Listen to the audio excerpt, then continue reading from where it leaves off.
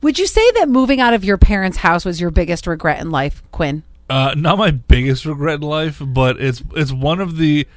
I regret doing it when I did. What do you mean?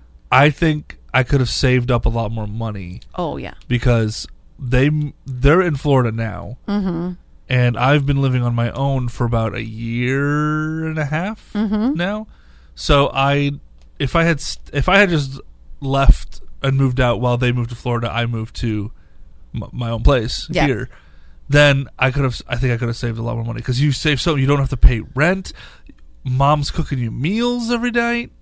Laundry, you don't have to go to the laundromat. That was the one thing when I was younger. I hated going to the laundromat. Yeah, well, and I have one, but I have to pay for a separate fee for my personal washer and dryer. Yeah. Well, I will say I could never move back in with my parents, and once I left, was not going to happen. But listen to some of these people agree with you. I never moved out. I'm 32. I live with my mom.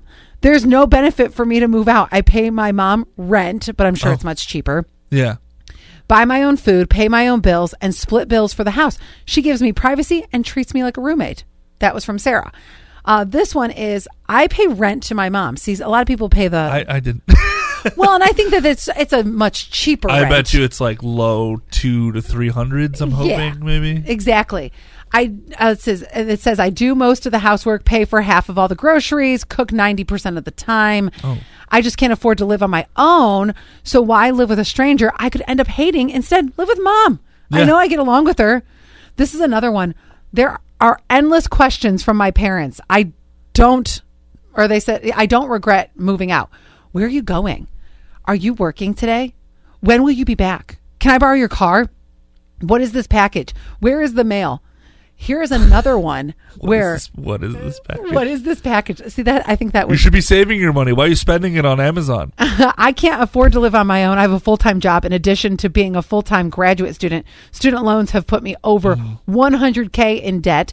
And then here's another one. I'm 33 and have lived at home since graduating from college. Before the pandemic, I was out of the house for most of the day. And it was nice just not having to come home to an empty house. Now that I'm working from home, I truly appreciate my mom's company.